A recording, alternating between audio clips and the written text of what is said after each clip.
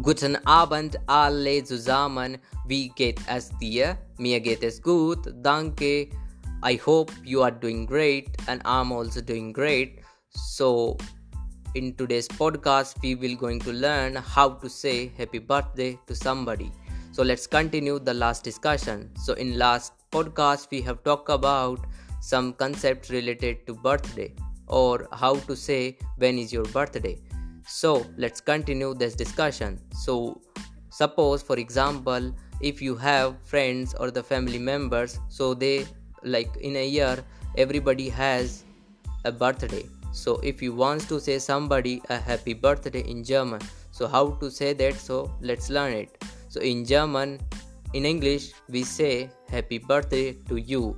In German we say herzlichen Glückwunsch zum Geburtstag. So basically it means happy birthday to you. So basically you can use it to among your friends or somebody who is younger to you. So this is a kind of informal way of saying happy birthday to you. Sometime what happens is sometime we forgot the birthday of others, or like on the birthday date we forgot to tell them a happy birthday. So in English we say belated happy birthday. So how to say in German? So in German you can say herzlichen Glückwunsch nachträglich. Herzlichen Glückwunsch nachträglich. Nachträglich means the